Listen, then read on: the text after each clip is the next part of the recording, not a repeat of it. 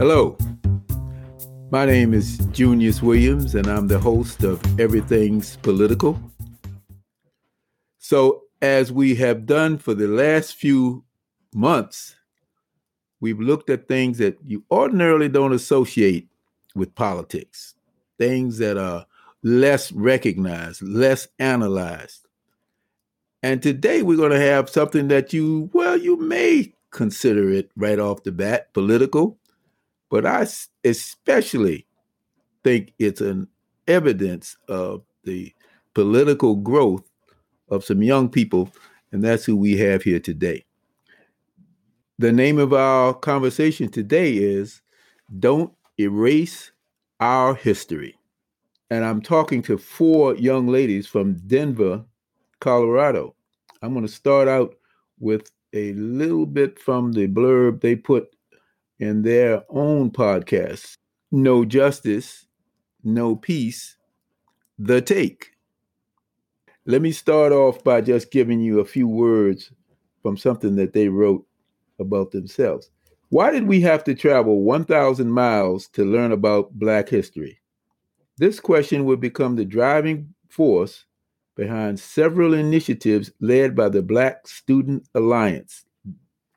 These young leaders took their passion full speed ahead, presenting their ask to various leaders, including their school district and beyond. So who am I talking to? I am talking to, and I'm going to ask them each to give you just a little bit about themselves in 2 or 3 sentences. How are you going to tell us who you are, what you're interested in, so we'll know who we're talking to? The first one I'm going to introduce is Donnie Austin, who's age 16. Hello, world. My name is Donnie Austin. Like he said, I'm 16, and I'm a sophomore here at Dr. Martin Luther King Jr. Early College. A little bit about me is I'm very invested in my education, and I have a strong passion for social justice. And working with these girls and just being able to go on the trip and learn a little more about my history has just encouraged me, made me inspired to teach others. And next, we're going to meet Janelle Nanga. Hi, I am Janelle Nanga. I'm 18 years old, a senior at DMLK. I'm a very passionate change-seeking activist and a student athlete at DMLK. The third person is Kalia Yazar. Yes, my name is Kalia Yazar. I'm 15. I'm also a sophomore at DMLK. I'll just say, like everyone else on this call here, I'm very passionate about the work we're doing that has to do with Black history and just true educational liberation for all students, not only in our district, but just hopefully across the nation. And last but not least is Alana Mitchell. Hi, my name is Alana Mitchell. I'm 17 years old. I go to DMLK. I'm also a student athlete. I'm very, very interested in social justice and just making a change for my people. And I'm really excited to be here today. Thank you. We're excited to have you too. Now, in case you all out there missed it, the common denominator for all these young ladies is social justice, their interest in it, their devotion to it. And this came about because of a trip. I'm going to tell you how I met you. I met you on NBC News.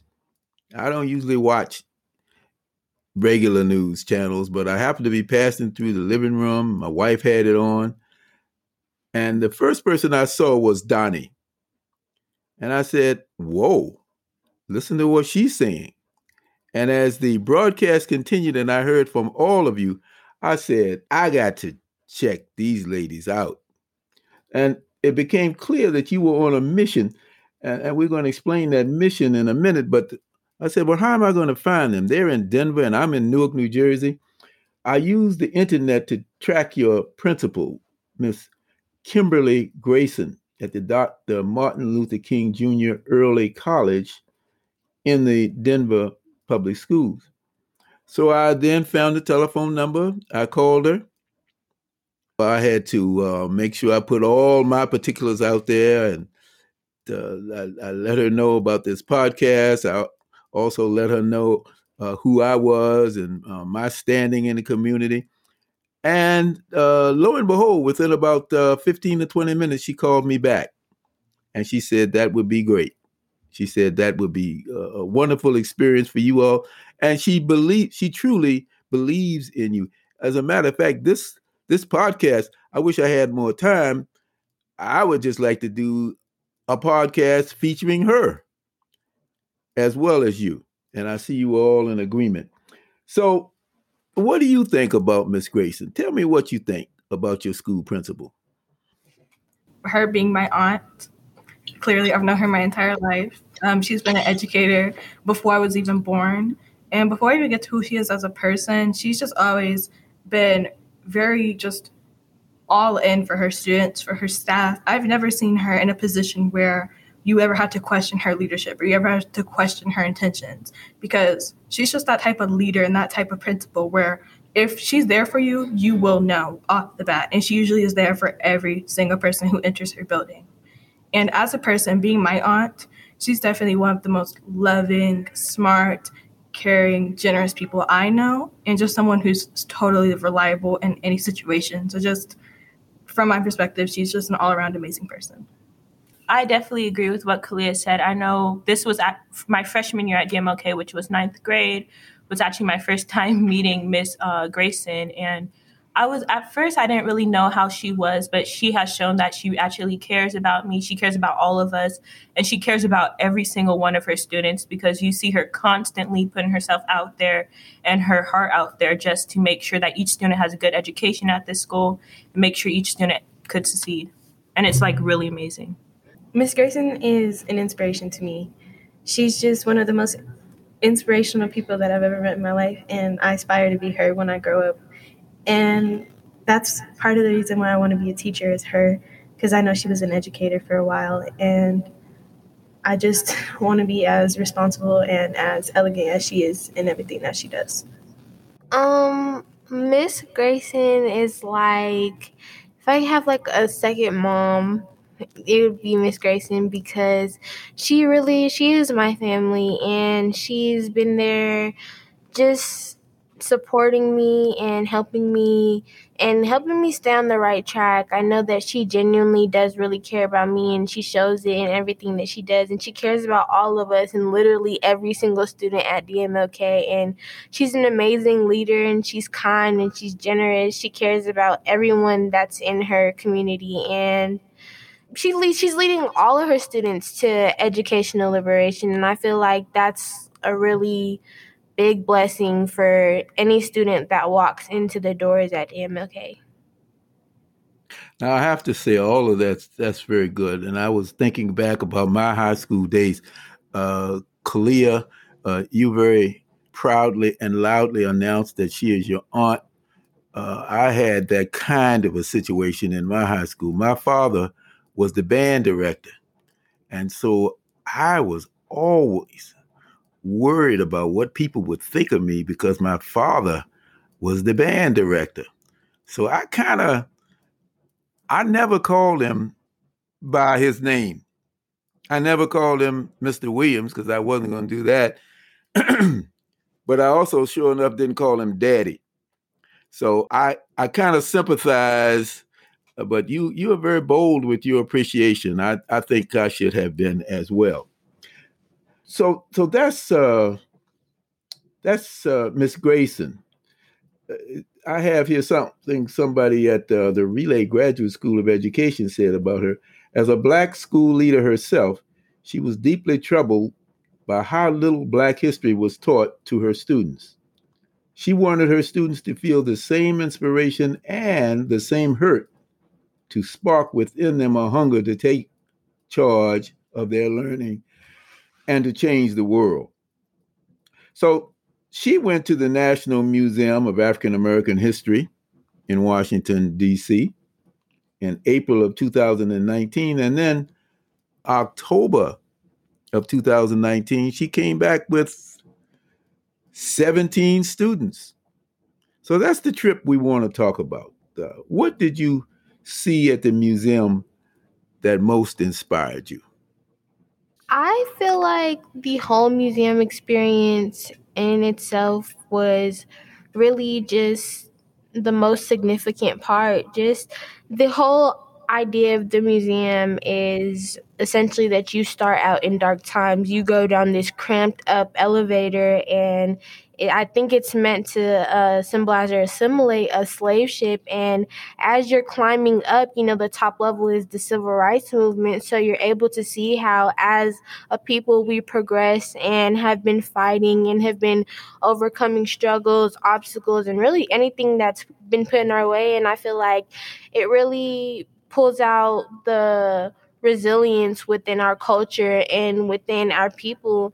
And I feel like that's really liberating. And I think that's the feeling that we were all able to speak on and wanted to bring back to DMLK when we returned from the trip. Kalia, would you say that was a life-changing event for you? Absolutely. Like, I agree with what Janelle said. I also feel like I noticed one really significant thing was that the lighting changed at the bottom. Like how Janelle said, it was meant to kind of symbolize a slave ship at the bottom level where you first come in. It's very dark, low lighting. You have to get closer to the exhibits to see what's actually going on. And then as you get higher up, the lighting gets brighter and it's more colorful. And then at the top, it has to do with music and art. It's all this beautiful lighting. I feel like that really just signifies something for me, where at the bottom, it can really just show all of that negative emotion, especially as a Black person, like many of us on the trip, never even experiencing your history in that depth as the museum. As you go up, you're learning so many things, and it can definitely affect your emotions as you go through it. But as you go up, that light kind of just reflect how you're feeling, where at the bottom you may feel low and no, wow, I didn't know it was this bad, and it can feel a bit depressing. But as you go up, you get just so much prouder and so much happier seeing all of this amazing representation, all of this amazing progression of your culture. So I feel like my experience going through the entire museum, that lighting really signified my mindset, where at first I was really depressed, and then just completely elevated how I was thinking of everything. Donnie, what did you learn about yourself that you didn't know before? I think, when I went to the museum, I know before I went, I had a lot of self-confidence issues and not really believing myself and not really liking the color of my skin. But the more I went through the museum, I was just able to I saw so many different role models and how we actually really came up, because it's not what we were taught here at our school. It was completely different.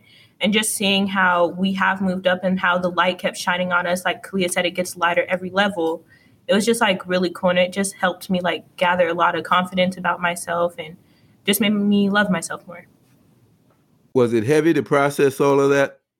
It was really hard to process it. It was really heavy to process it. I think it took me a few months to process everything that I had seen in that museum and process how I felt about it and what I wanted to do about it.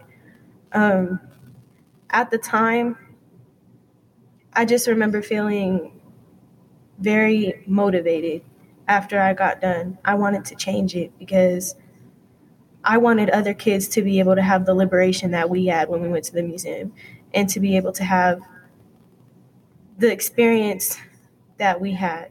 Learning your history is a powerful thing. It's a sad thing. It's a happy thing. It's exciting. It's depressing. It's all of that. But you need to know it in order to know yourself, which is why it's so amazing. Wow. I guess that was a life-changing event. Did it make you mad too? Angry. What's another word for angry? Mad. Yeah, it did. I remember when I was your age, I had a similar experience. Of course, growing up in Richmond, Virginia during the time of segregation, there was no such museum. Nobody had even thought about doing something on that scale. There were obviously, we had great historians and great teachers, but something close and personal was the death of Emmett Till. I saw that body, that mangled body in the casket, and it was on the front page of a magazine we had called Jet Magazine. And Mamie Till, his mother, the funeral director, said, no, we can't show this. We're going to have a closed casket funeral. She said, no, I want everybody to see what they did to my son. I get chills thinking about it now. And so I believe it was 40,000 people filed by that casket and watched what the Ku Klux Klan and the white racists in Mississippi had done to him. And it really sparked a movement within me, as it seems to have done within you. I became proud, I became mad, and I wanted to do something about it. So what did you all do? Obviously, the museum, somebody even said it, the museum, I think it was you, Donna, you said you became proud to be Black. What was it like when you felt that pride? I know a lot of it was actually, like you said, being mad and being able to actually want to speak about it, because a lot of students our age don't really have confidence to speak up for themselves, or especially speak with high positioned people. And I didn't really have the confidence either. But when I went through that museum, something like sparked in me that made me like, no, this needs to change. We're tired of it. We need to learn our history now. Other students need to see what we saw. And I guess that's what really just sparked this change and made me want to speak up for other students and myself. So what did you decide to do? This is a question to anybody. Well, at first, we, the very next day, actually, after our trip, we spoke at a spotlight meeting to our teachers, different people in the history department, and I feel like a few representatives for the board, I think. And we were just presenting to them our trip and all of the things that we were feeling, the last meeting that we had, debriefing our trip, and how, like, our ask for basically wanting more Black history in the curriculum. And after that, we started our BSA, and we went into the summer, BSA, your Black Student Association. Yeah, our Black Student Alliance. And then COVID hit, and we were virtual, and we decided to, after George Floyd had passed away, we decided to start our podcast, No Justice, No Peace to Take. After we started our podcast, we also started working on our resolution to get more Black history into schools. And in October of 2020, that was passed unanimously. So, passed by the Board of Education of Denver, Colorado? Yes. Wow. Just like that. How excited. You had all the students fired up? I would say, especially because, to be honest, speaking from personal experience, I was really just removed from a lot of my previous activities during the pandemic, because especially when things are virtual and you're not really connected with your friends or your teachers or all your previous commitments, it's hard to keep track of anything. So the work we were doing was very limited to us and some of the students in the BSA who were in the beginning involved with the podcast. But we definitely had a lot of support from our community leaders, other student activists in our community. But we weren't really focused on generating like popularity or publicity. We were more focused on just getting our message out there and getting it done. So how has the teaching of African American history changed since your victory? It's been amazing. I remember before we went on the trip, we had one African American history class available at our school. And I feel like it definitely scraped the surface of Black history that a lot of students are used to learning. But afterwards, like, especially after we came back from the trip and we talked to our teachers, actually, after we went, Grayson sent one of our assistant principals, Ms. Rachel Sutherland, and almost all of our English and history teachers back to the museum. And while they were there, I believe they were there for like 2 days, they were rewriting their own curriculums to include more Black history. And when we presented to the district, a lot of teachers at our district and at our school and district representation, they presented what they were going to be changing about their curriculum.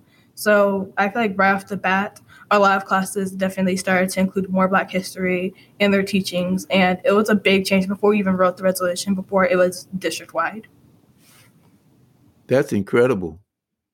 I'm sitting here thinking about what it took just to get high schools and colleges to teach Black history back in the 1960s and the early 70s. People had to go to jail.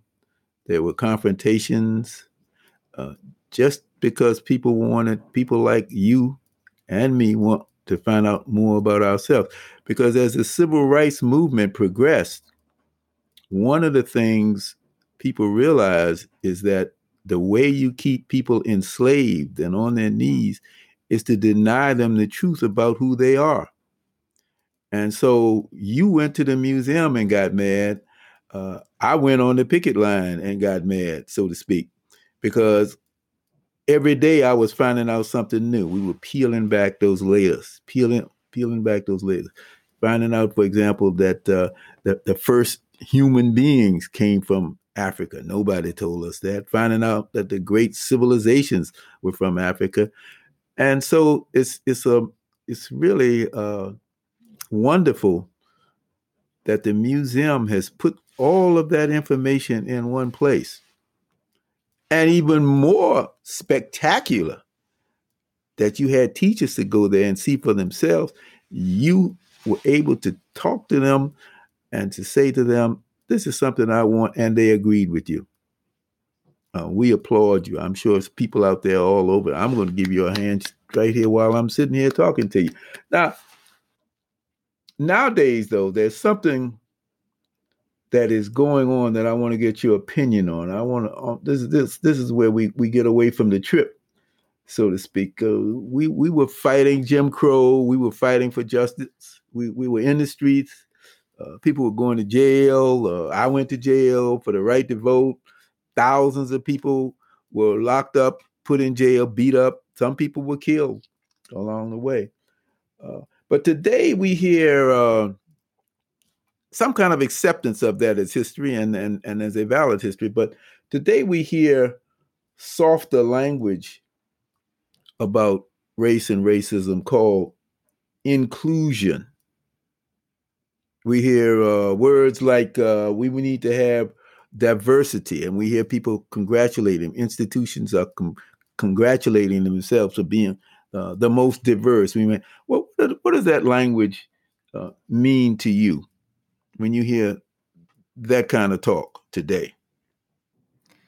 I feel like diversity is a great thing. It's great for the world to be diverse, but I don't feel like people use the term diverse and inclusive the way that it's supposed to be. I feel like it's used as more of a token, as a pat on the back for, like a label of, yeah, we're pro this, or we are fighting the same fight, but really they're not, because you can see in these systems and institutions, our people are still continually oppressed and, belittled and tried to be made out as something that we're not. We're continually stereotyped, and for them to say that they are on our side because they are a diverse institution or they are inclusive, their diversity and inclusion is not helping us progress.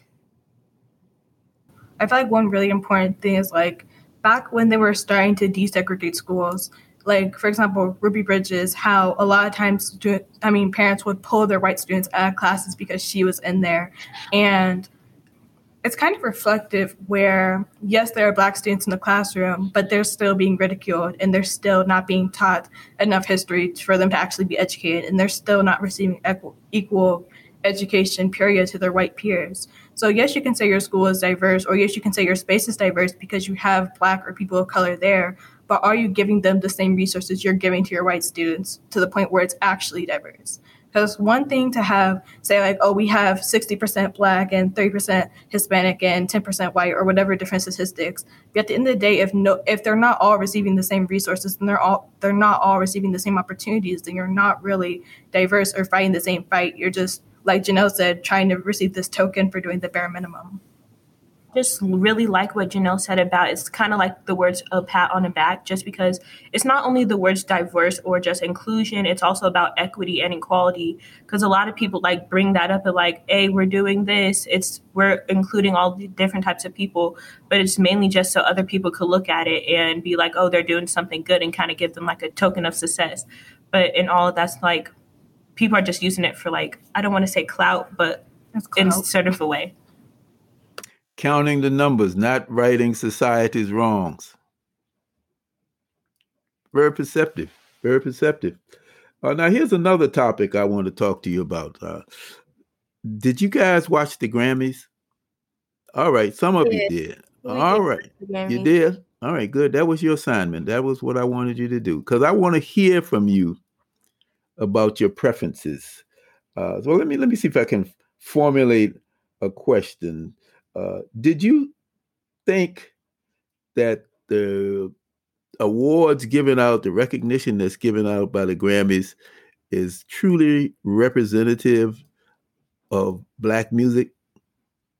The Grammys has never been representative of Black people, and they've never been fair in giving out their awards. Like Taylor Swift just won her 3rd Grammy for Album of the Year for an album that none of us ever heard of in our lives. But Jhené Aiko was there for an album that got so many sales and so many people loved that album, and she didn't get that Grammy.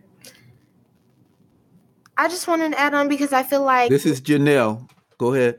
Yeah, I feel like music culture is what a lot of people speak to. Like, everybody can relate to music in some way, shape, or form. So for that to not be representative of all the people that listen to music and all the people that enjoy music and all the people whose music helps people get through whatever, or to feel motivated, or to just whatever people use music for that to only one group to really be awarded and celebrated, it's like another pattern that we see over and over again, and it really is an injustice because it's disrespectful to all of those other artists that are putting in so much into their music and into their art and into really speaking to their audiences. So adding on to Alana's point, I really do feel that it's unfair that, like she was saying, certain people are getting their 3rd Grammy when we don't even hear their music. When Nicki Minaj has never got a Grammy. Ever. But what about some of the older forms of music? Now, I grew up on blues and rhythm and blues. I see you feel something. And jazz. Mm-hmm. I see you feel something about that, Kalia. Tell me. Yep. And I'm going to say this because I was having it in the back of my head when Alana and Jenna were talking. I completely agree. But also, Black people, we have contributed to virtually every music genre there is. Rock, that was invented by a Black woman. Like hip-hop, popularized, invented, and part of mainstream music and society in general because of Black people. And it's just really upsetting when Black people are not given their roses for basically what we contribute to the culture. Because I honestly feel like American culture would not be where it is today without Black people, without Black contributions. And it's just upsetting. Like, for example, Beyonce, she's arguably one of the most successful popular artists of all time. And she's won many Grammys, which she obviously deserved. But she's kind of stubbed so many times when the Grammys uses her for publicity, like, oh, Beyonce's nominated for so-and-so award, and she wins like 2 or 3 of them. That's just one example where Black people, they're just so disregarded for the contributions they make to music and to society in general.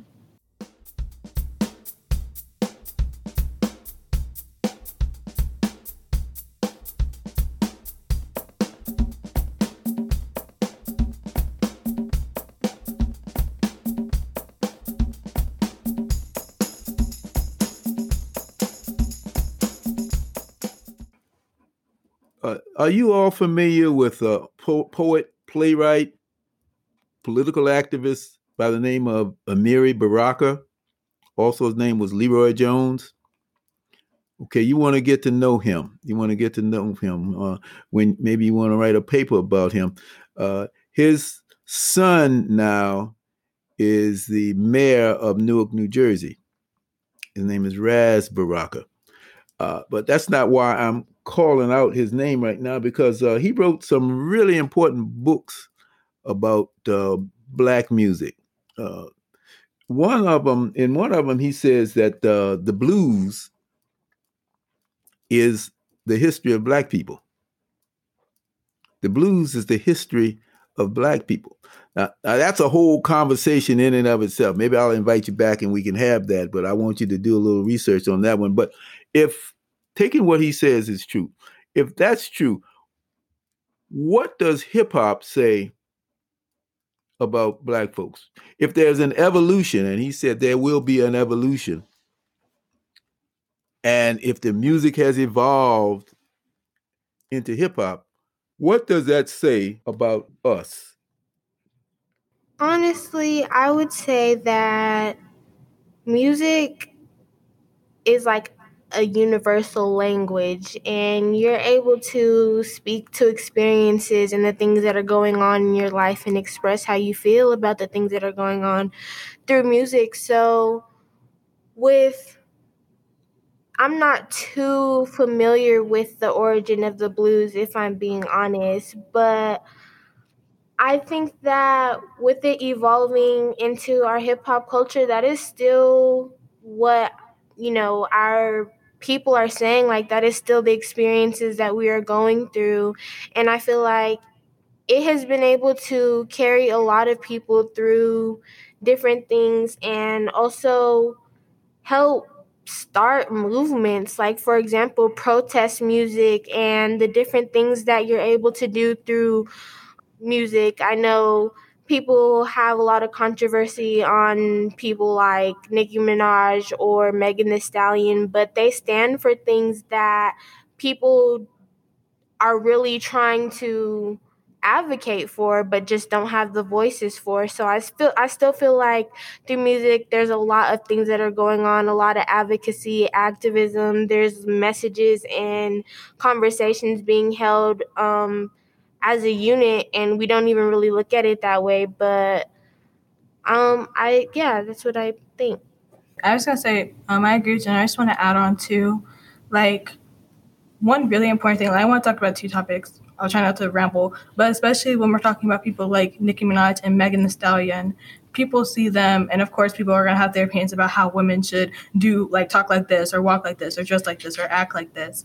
But people really don't understand when Megan Thee Stallion is on the TV dancing and doing what she wants, or when Nicki Minaj is dressing and rapping and doing what she wants. It's liberating, and I feel like for so long, Black women have had our liberation and our ownership of ourselves and our sexuality just completely under guard because they expect us to have this some sort of image. I feel like women like Megan Thee Stallion and Nicki Minaj and rappers who own their sexuality are defying the idea that Black women can't own certain identities within themselves. And then just another thing I want to talk about with hip hop, I feel like one really big issue, because like when you go back to the 90s and the 80s, like Tupac and Biggie, they were living what they were rapping about. And I feel like a lot, like, especially people from older generations, the problem they might have with it is that there are rappers popping up all over the place talking about experiences that they might not have. But a big issue with that is that when white people get a hand of our culture, including hip hop, they capitalize it. And it's kind of become a system where a new rapper comes in and they have to make new music to appeal to everybody. And a lot of the times, white people try to resonate with that music. So I feel like one really big thing with hip hop is, like, even though everybody who's coming up might not be living the life they're rapping about, it's because it has been capitalized to the point where there's a constant demand for that type of rap, whether it's that or not. I feel like that's a really important thing to just acknowledge, where there are still people out there who relate to the type of hip hop music that's being generated. But then again, at the end of the day, it's the white people who are appropriating it, who are pushing it, and who are capitalizing it, who are making that demand so high. And I think that's where it kind of gets confusing, where everything kind of gets mixed up, because Black people, they mainly, when they sing, they tell a story. In almost every single song, they tell a story. And not only white people, it's like all different types of races start categorizing like Black people, like all they're good for is music. That's all they could do. What they grow up, they probably want to be a singer or a rapper or some type of sports player, something like that. And that's all people really categorize us as, just because of the stuff we make and produce. And I feel like that's where it gets complicated. Now, the next thing I want to talk about,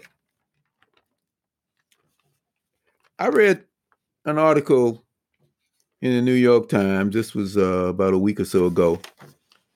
And it says, this is the headline, College Essays in a Year of Grief and Turmoil.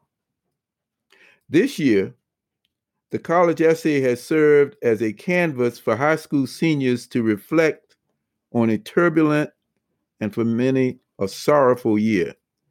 It has been a psychiatrist's couch, a roadmap to a more hopeful future, a chance to pour out intimate feelings about loneliness and injustice.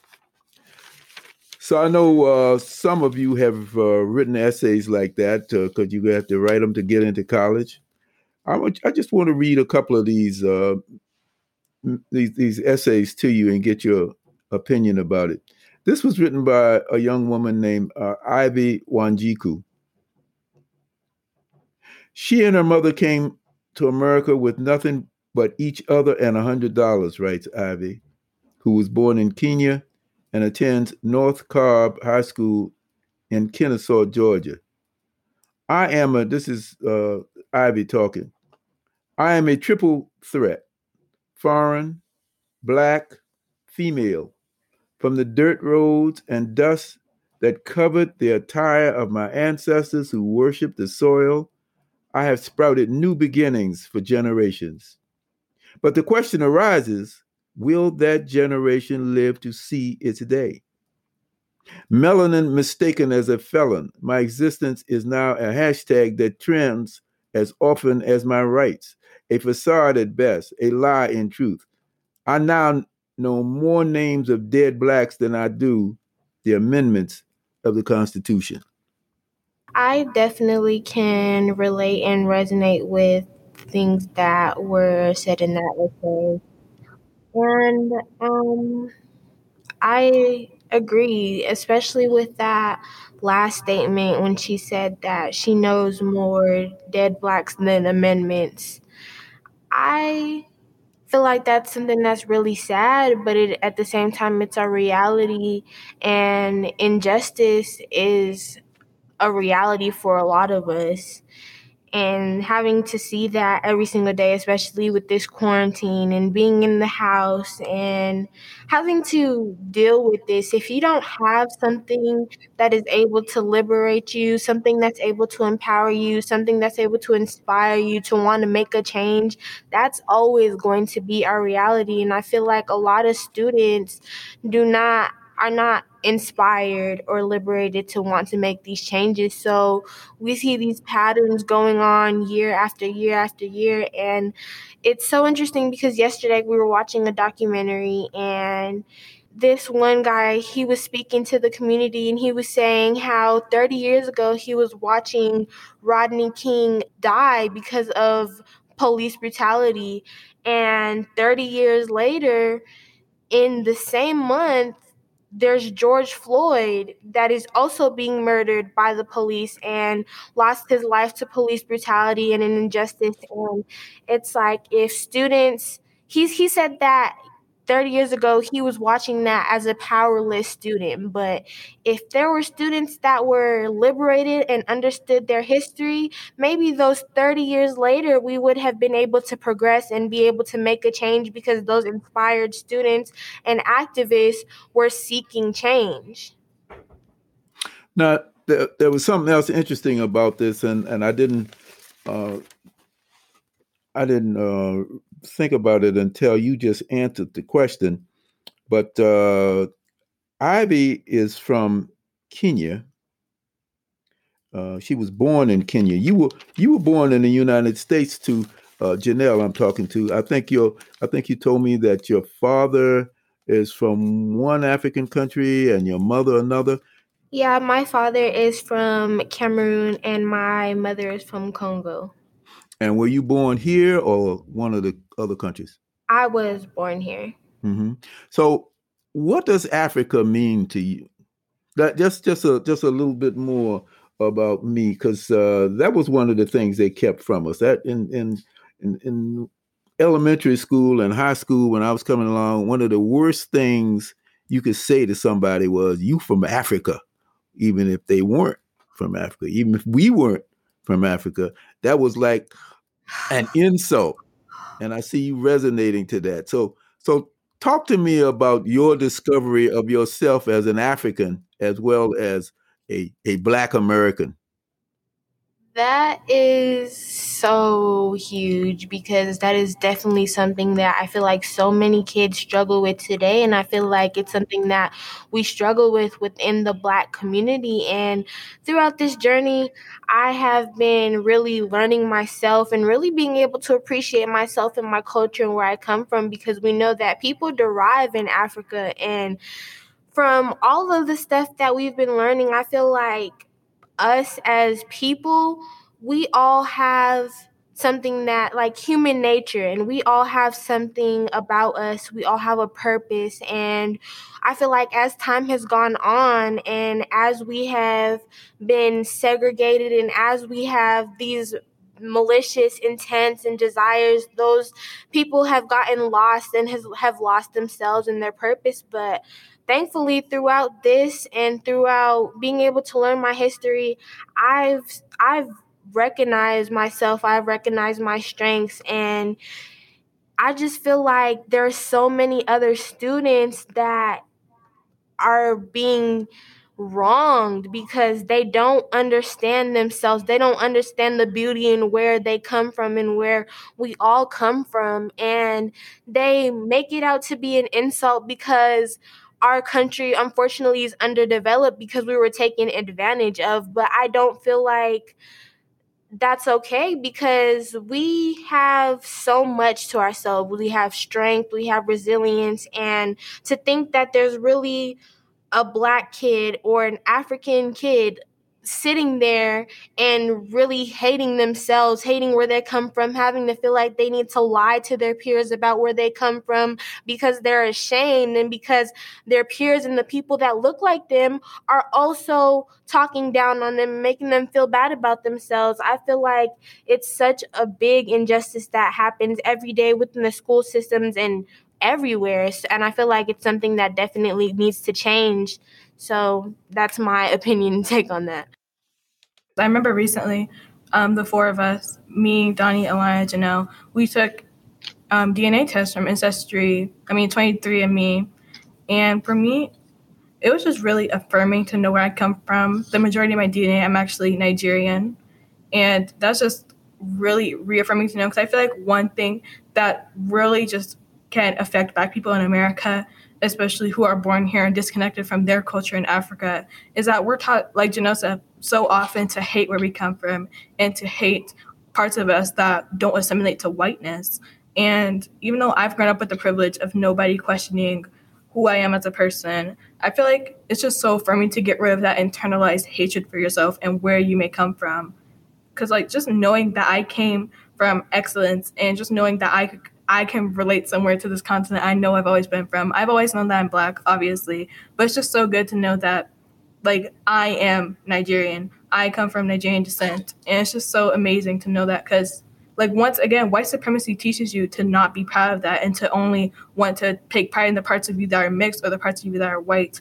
I feel like that's just something that, so, like, at one point or another, so many Black people should be able to know their culture, because slavery has derooted ourselves from our culture and from our history to the point where not only did they destroy our history and actual evidence of where we came from, they destroyed records of our ancestors to the point where I don't know the majority of my ancestors. I feel like just being able to get a little piece of where I'm from, whether that's a broad geographical location, it's just so reaffirming to my identity as a Black person to know that there's a part of me that doesn't have to assimilate to white America and white culture. If you had an opportunity to meet with and talk to Lonnie Bunch, who was the person who was the original director, executive director of the National African American Museum, Lonnie Bunch is now the secretary of the whole Smithsonian Institute. I started to say empire because it is very large. There's several museums, there's libraries, there's even the zoo. If you had a chance to meet the founder of the National African American History and Culture Museum, what would you say to him? So, basically, what I would really want to ask him is his story and like why he was inspired or what gave him the courage to actually create the museum and just museums all over to help people really understand Black history. Because, like you said earlier, it's very hard to talk about. People were getting arrested for it. People were getting criticized for even trying to mention the topic Black history. So I just really want to know like what encouraged him to do that and what's his story, what inspired him to make this change and like just help everybody and want to actually stand up for something that a lot of people should be standing up for. I think I would just thank him because he's the reason that I've gotten where I am right now. If it wasn't for him making these museums, I would probably still be heading down a bad path that I was heading down before I went. So I think that I would just thank him for helping me get my education and for helping me realize that I have a purpose in this world and that my purpose is great and I'm great too.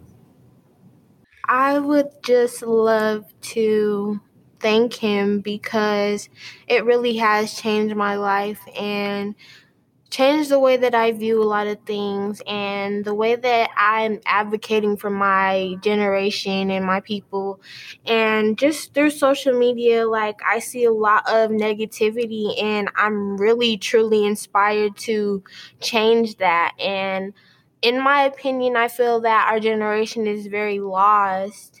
And for me personally, I would just like to speak on a little bit of history and the spirituality aspect of it that I was brought to after visiting the museum and throughout the whole journey from the changes that we've been able to make based off of that trip to the museum.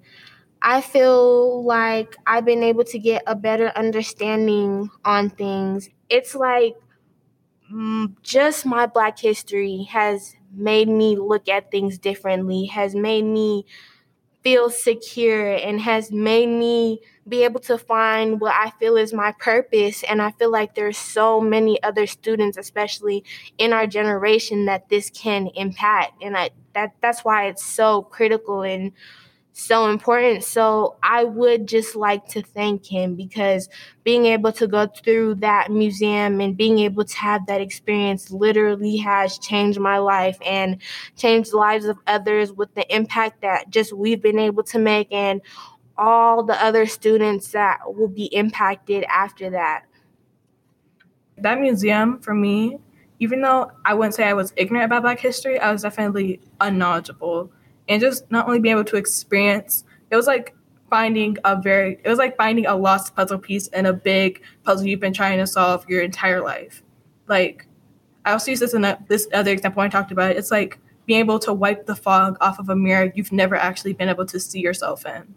Where just being able to see all of this, like actual facts, not misconstrued facts, not stuff that's watered down because a history book doesn't want to be too graphic about slavery or Black history. Being able to see all this in front of my own eyes really just not only took out my rose-colored glasses, it let me see this is real, this is where I come from. And it's not necessarily anything to be ashamed of or anything to take disappointment in, but to grow and actually be able to sit in that anger and in that frustration that your people went through this. Because at the end of the day, if you can't resonate any emotions with it, you can't really do anything with that experience. And I'm just so glad that the museum was there for me and all of us to let us sit in that anger for long enough to actually make a change. Because a lot of people find themselves being uncomfortable in that like being angry and seeing all of this horrible stuff that happened to our people, but then they don't do anything with it.